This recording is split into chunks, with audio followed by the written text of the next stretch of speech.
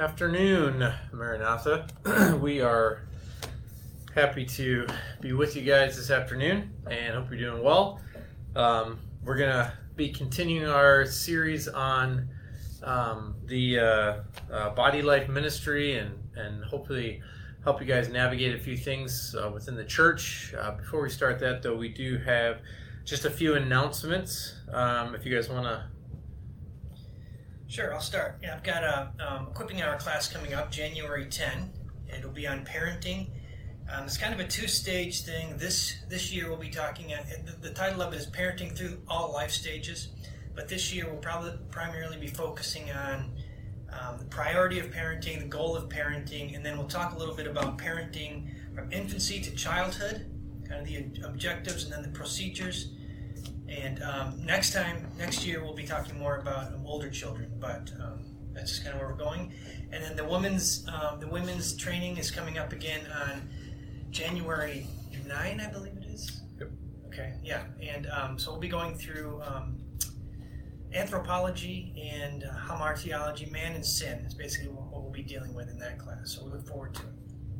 Yeah, we got a men's training coming up as well on January 17. So we're starting a new semester of men's training.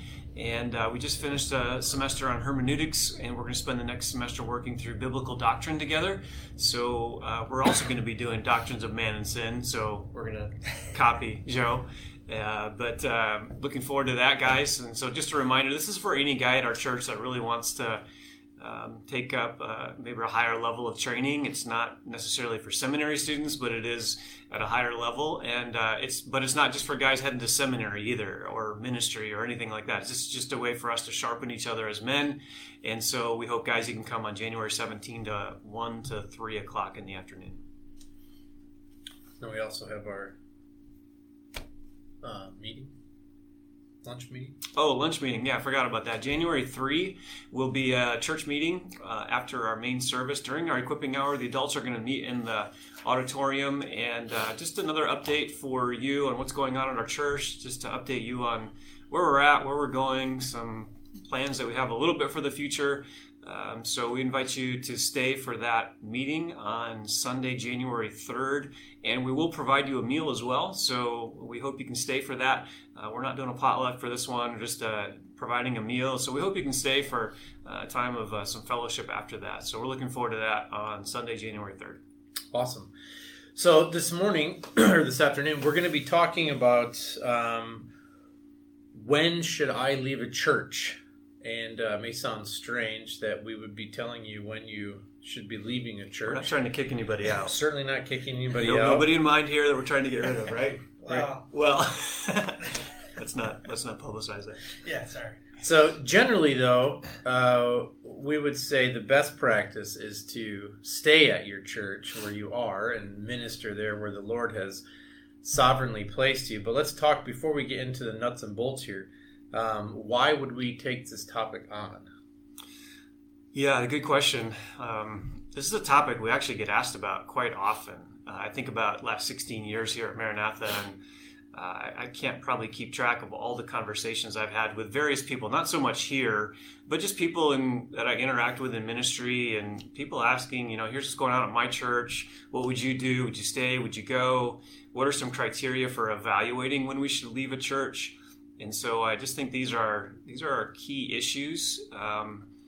I think there's some bad reasons to leave a church, and maybe we could just talk about that really briefly. I think there's all kinds of bad reasons. Probably there's more bad reasons for people leaving a church than there are good reasons. And a lot of those bad reasons just kind of center in on, well, things didn't go the way I wanted, or the pastor said something I didn't like, or there's broken relationships at that church, or I'm not able to do what I want. I can't serve in the way I wanted because I got shot down, or whatever. There's a host of things that could go into causing a person to leave for the bad reasons. And as Bob just said, we would generally say it's better to stay at your church. If you're a member of that church, you should stay at that church, unless some of the criteria that we're going to talk about here in a few minutes comes up. And I think that's important too, because we live in such a consumeristic culture. that, we live in a society that basically says you shop around and get what you want. It's kind of like buying a new car. I'm going to shop around until I find one with all my features. And if I don't like that one, then I'll move on to the next one. But I don't think church should be like that. Church should be more like a marriage. It should be like a covenant. You become a member and you stay there and you commit yourself to that church. And so that would be the general consensus. We hate to see people leaving churches that they've made themselves members of and committed themselves to. But there are some criteria that we're going to flesh out here for just a few minutes that I think helps discern when not only you may leave that church, but probably when you should leave that church. And so those are some things that we want to deal with in this call. But I just think it's an important topic because we do get asked that question quite often. Yeah, I've heard over the years, I've only been a pastor for 4 years, but I've been a Christian for 20 years. And I've heard people tell me before some of the reasons they were leaving church. And the two main ones I've heard were, well, the music just wasn't quite right. It wasn't we didn't really like the music that much. And they didn't have a children's ministry that met our needs. Those were the two main things I've heard over the years. And those are not reasons to leave a church. And but we'll flesh this out as we go. So. Yeah, I'd only add, speaking of music ministry, I would say the reason I would leave over music is that they're pumping through Bethel or Hillsong or something like that. But that wasn't the case. No, I understand. I just didn't, that's one of the reasons why we don't play those things. Yeah. Or if it's too loud, like excessively loud, like you're at a Bon Jovi concert or something like that, you obviously want to. But I would say even before leaving, go and talk to the leadership, and that's why that's what you should be doing. We don't just want to outright leave, but actually sit down and ask them why they're doing these things, and that'll actually lead us into our point number 2, looking at godly leadership and then how they should be responding to you. But so we can start out by just defining, kind of historically what's been called the church. And when we say historically, it's what as you look throughout church history, and you see these common things that came together to be a church. And the three main things, especially after the Reformation, the three main things that go into a church that we would say are non-negotiable is the church must be preaching the word, a church must have godly leadership, and a church must be practicing church discipline. And those three components really go into what a church should be doing, and almost everything else we would consider subjective on the level of children's ministry, women's ministry, music, all that kind of stuff. Now, it's not saying that we would want to go to a church that doesn't hold to the deity of Christ or doesn't hold to the virgin birth or doesn't, all of those doctrinal positions that we die on the hill for. But in generally speaking, the majority of evangelical churches, I use that term loosely, that you're going to go to believe in those things. The areas where we differ would be church discipline, preaching of the word, and godly leadership. And so obviously we all know the big doctrinal stuff, that we would hold to. You go through your systematics. And so we're not talking about that.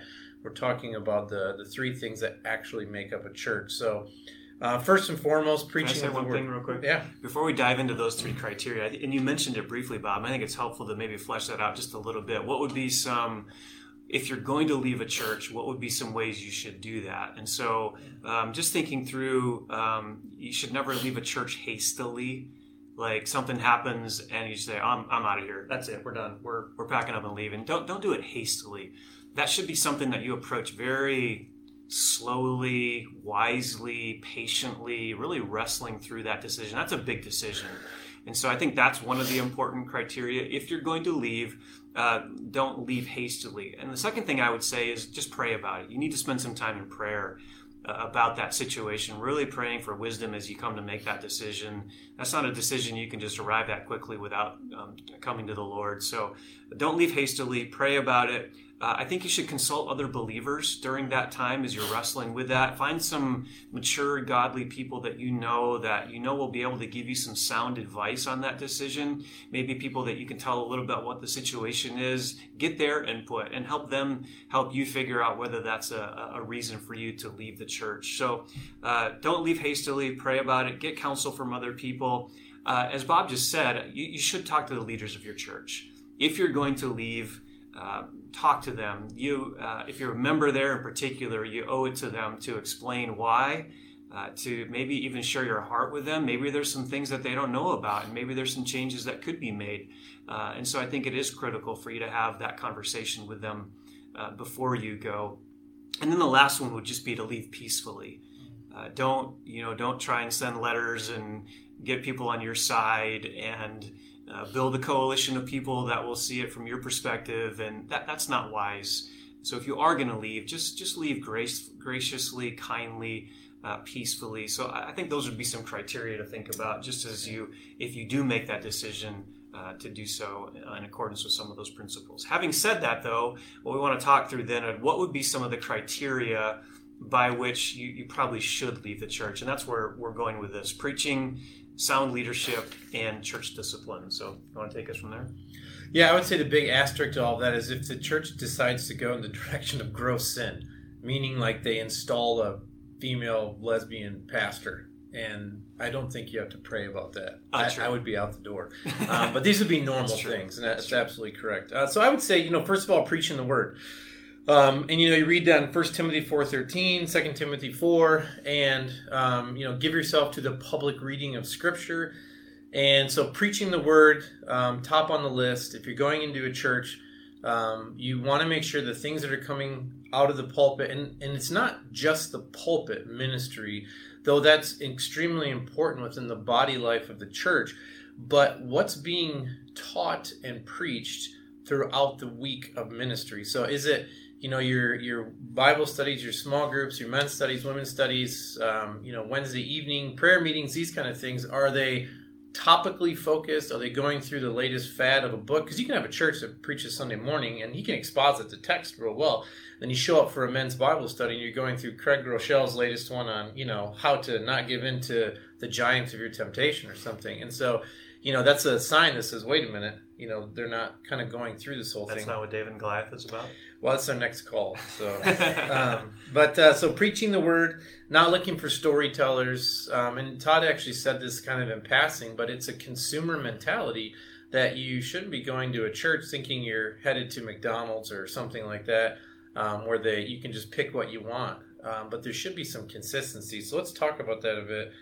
Preaching the word, why is that important in the life of the church? Yeah, I would just say, to kind of piggyback on what you're saying here, Bob, with preaching, is that may occur at early stages where you're having the text is being exposited from the pulpit, but then some of these other things that are going on within the church are maybe a little less robust. But I think over time, the preaching is the rudder of the ship, as it were. It's going to drive the church. So if the preaching is solid, it's from the word, it's expository with proper hermeneutics, then I think eventually that's going to, for lack of a better word, infect the rest of the church in a good way. So it keeps you from, it just keeps you straight. So that's one reason that it's so important to have solid preaching from the pulpit, because that's where it starts.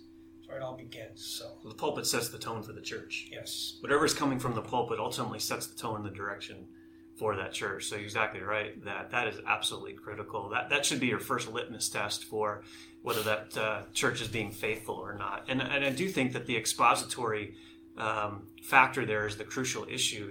I mean, there's people who are saying right things and they're using Bible verses to support them, but they're not preaching the text. Yes. And so we would believe that when Paul says to Timothy in 2 Timothy chapter 4, preach the word, he literally means exposit the text. Yes. Say what the words of God are saying in those passages. And so we would say that a healthy, robust church is where expository preaching is taking place, where the text of the scripture actually forms the outline of the passage, and that you come away better understanding a particular text of scripture rather than just having an idea of what the Bible generally says about some topics. So I think that's the key issue here. Yeah, and to bring that down, I think even to a more personal level is what you're saying is there's guys who talk about the text, but there's not guys who preach the text. Exactly. And so you need to make sure that as you're listening, because, man, there's a plethora of resources to listen to, from podcasts to churches' live sermons, especially in this day and age, is you need to be able to discern. And I like this quote here, is it says, "It takes discernment to recognize a sermon made to sound divine, while the voice of the wizard encourages you to pay no attention to the pastor hiding behind the curtain." And so we need to know that, is this guy just talking to hear himself talk? There are extremely gifted men out there who are fantastic orators and who can captivate and hold an audience for 30 minutes. And you walk away and you feel great and you feel encouraged, and now you know something about the text, but you don't actually know the text.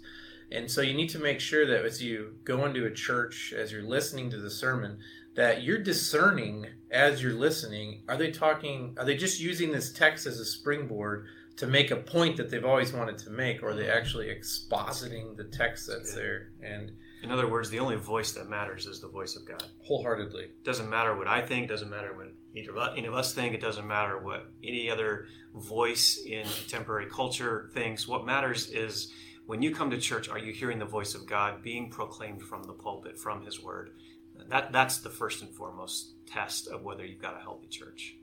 Yeah, and we see that in Scripture. I mean, Paul said in 1 Corinthians 2:1, "And when I came to you, brethren, I did not come with superiority of speech or wisdom, proclaiming to you the testimony of God." And then in 1 Thessalonians 2, "For we never came with flattering speech, as you know the pretext for greed, God is witness, nor do we seek glory from men, either from you or from others, even though as apostles we might have asserted our authority." And so Paul didn't go there trying to win people with his skill. He went there to preach the word.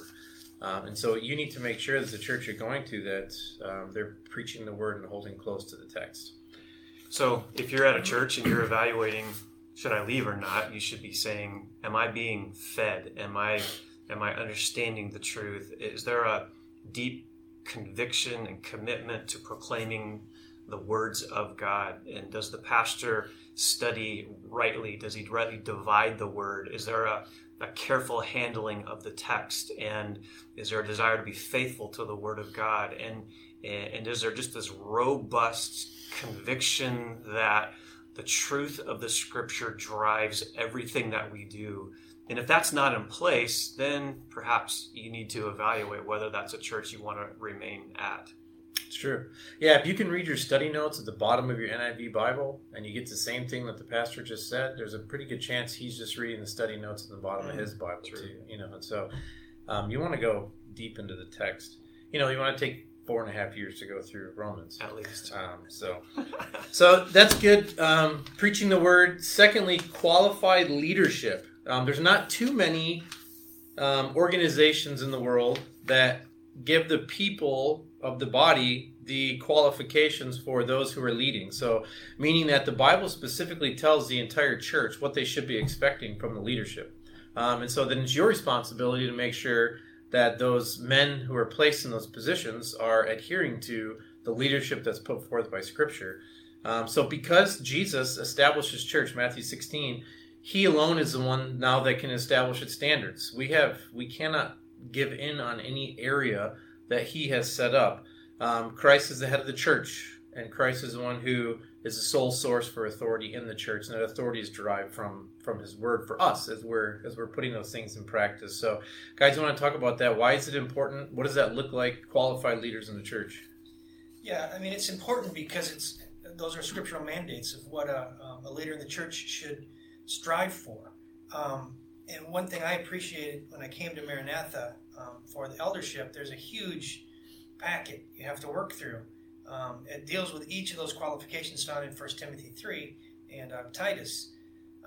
And so I think it's so important that we urge our men on to those the qualifications for leadership, because it's in Scripture. And I think if we're doing anything less than that, we're disobeying Scripture. We're setting ourselves up for failure. Another way to say that is like shepherd like sheep. Yes. Like priest like people. So in other words, the elders, the leaders, whatever terminology you use to refer to the leaders of your church, that group is a microcosm of the church. So however they go, the church goes. There's a spiritual principle there that that the character, the commitment, the convictions of those men are going to spill over into and determine the health of that church. They set the direction for that church. And so you have to have qualified men in those positions. And we would say men. We would obviously emphasize that that is not a position for a woman. So if you're at a church where a woman is an elder or a pastor, right off the bat, that's a clear violation of the scriptural text on 1 Timothy 3 and Titus 1. But those qualifications really are essential to a man's character, and a man's character determines the kind of leader that he's going to be. So you can't dissect your qualifications from who you are. That is who you are. So if you're going to have a healthy church, you have to have a group of men who meet those criteria, because that sets the spiritual tone for the church in terms of life, conduct, godliness, holiness. They ought to be the models. They're not perfect by any means, but 1 Peter 5 says you're to shepherd the flock in a way that you're an example to the flock. So the people should look at you or look at those leaders, and they should see a group of men who they want to emulate, not in perfection, but because they're modeling the kind of behavior and conduct. And those men are also the gatekeepers for the doctrine of the church. They're, according to Titus 1, to exhort in sound doctrine and refute those who contradict. So those men set the doctrinal direction of that church. They also set the philosophical direction of that church. So, I would almost boil this whole conversation down to, when do you leave a church? You leave a church for doctrine and direction. And a lot of that comes down to just the leadership. If they're not holding the line on doctrinal issues and they're setting a direction that is going to have a tangent that takes you off in a direction that's unbiblical, if they're moving towards a church growth model or something like that, those would be some warning signs that I think those leaders are probably not in a place where they should be in terms of upholding God's standards. Yeah, and I like this. I was reading through some stuff on how you can tell who a leader is in the church, or I think probably better put is, as we're leading as elders of the church, what should we be looking for? And then, conversely, how should the congregation then look and say, yeah, that man is qualified to lead the church? And I like these three things here. He has a desire to bear the weight of the souls of the people. He has to meet very specific character requirements, like you were saying. And then he also has to be recognized by the people with the gift of leading. And so we need to see that. And then you as congregants also, you need to be able to look at your leadership and see people who are desiring to bear the weight of the souls. The one thing that while the eldership character and we would say, regular, normal, Christian in the church character run the same. There's not a separate set of higher requirements, right? We're all believers and sheep. The one thing that really separates is that one day each of us is going to stand before God and give an account for every single soul that's come through this door that we've taught and preached to. And that includes everyone in the past where you've studied with, and then moving on into the future. That's a burden that you have to desire to have. And if that desire's not there, then you shouldn't be in that position. And then obviously your character and the church body should be able to say, as you were saying, Todd, this is a guy that I want to emulate, and it's a guy that I want to seek after as he is seeking after Christ. And so I think you have a responsibility not to just take it as, well, he's a good guy and I really like him, and let's make sure that he gets into leadership, because unqualified men lead to unqualified people. Yeah. Another way of saying that is they should be shepherds. Right. They should be leaders who love the flock. They're not there for self-aggrandizement. They're not there for selfish ambition. They're not there to promote themselves or build their kingdom. They're there because they love you and they love your family, and they want to serve you and care for your soul. That's really what they're about, soul care. And so those are the kind of leaders that you want to put yourself under in church. Yeah, and these first two, especially preaching the word and qualified leadership, if you're in a church where this is not happening, I would not suggest just going up and telling the pastor or the elder this, like, hey, you're not preaching the word right. Or I don't really think you're qualified to be a leader. These would be things you'd want to show love and grace and seasoned and take your time and, get to know them and see why it is they're doing what they're doing. There are churches that have good old boys clubs, and I'll be the first to admit it. There are a lot of churches that you're just in because you give enough money, and so you're on the board, you're a deacon, you're an elder because your family has been there for 50 years, and you're making sure the lights stay on, and the pastor has a salary, and so there perhaps is some politics you have to navigate as well. But I would also say before doing anything hastily, make sure, as you said earlier, you pray and then you go and speak. And if they don't want to listen, well, that's on them. But you need to take care of you. That's good. And then lastly, so if you don't do number 1 and number 2 right, number 3 is going to happen, right? You have church discipline. And so why is it important? We have Matthew 16, Matthew 18, Titus 3. We see these areas where church discipline is coming in. We'll say, I think out of the 3 of these, church discipline is the one that 99%, that's just off the top of my head, I haven't polled every church, they don't practice. They might be solid Bible teachers, they might be, gifted or, qualified elders, but they don't practice church discipline. And so why is it important? Why do we have that on there to be a church that practices church discipline?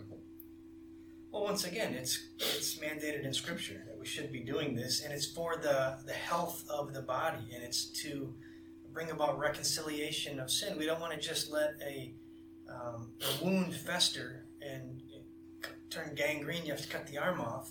We're a body, and we want to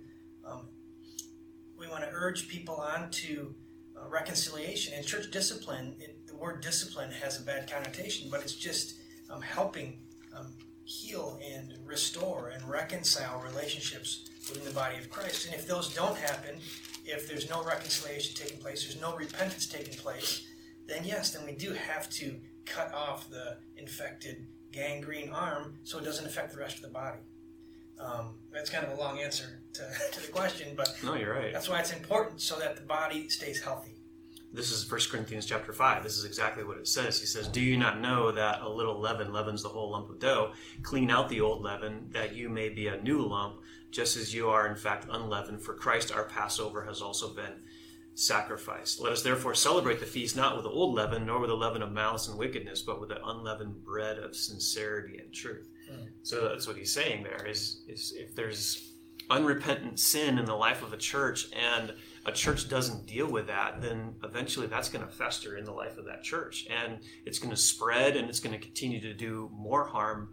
So godly churches, healthy churches, godly leaders will lovingly and graciously and kindly and humbly, but at the same time seriously deal with that kind of sin. If it is genuinely unrepentant, then a godly elder team will deal with that. And you want to be in a church where that happens, because if you don't, then what begins to happen is people start whispering, people start talking, and you communicate something as a church by not dealing with that. You implicitly say, well, it's not that big a deal, sin can be excused, we don't take it that seriously. That begins to have a spillover effect into the life of the church. Who am I to judge? Who am I to judge? Exactly.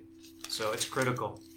I think that's good. So we could kind of boil it down to, first of all, it's there to keep the church holy. And so God, in his church, we obviously have sheep and goats, right? We have wheat and tares growing together. Every church has it, even Maranatha. We have people that come here Sunday. Perhaps they've been coming a long time and they're not saved. It just is what it is, because that's what the Bible says. But they're not in unrepentant sin, and they're not, out there living a licentious lifestyle. And so we're not church disciplining them because do anything wrong, and so they would come into the flock and be here. So we want to keep the church holy. But the second thing is, what people don't realize is we actually love the soul more than the person's feelings. And so by telling that person an unrepentant sin, we are giving them the opportunity to see that, hey, if you repent of this, you're part of the body. And that's kind of what you're reading in 1 Corinthians there.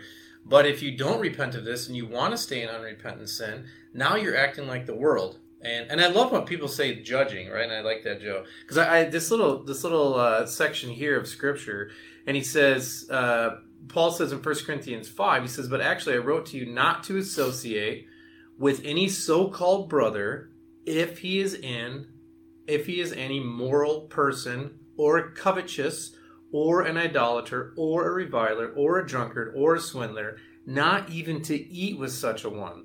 So what he's saying is, if you have somebody in the church who is in unrepentant sin, you should not even be around them at all, right? Because they're calling themselves a believer and they're not acting like it. And then Paul says, for what have I to do with judging outsiders? Do you not judge those who are within the church?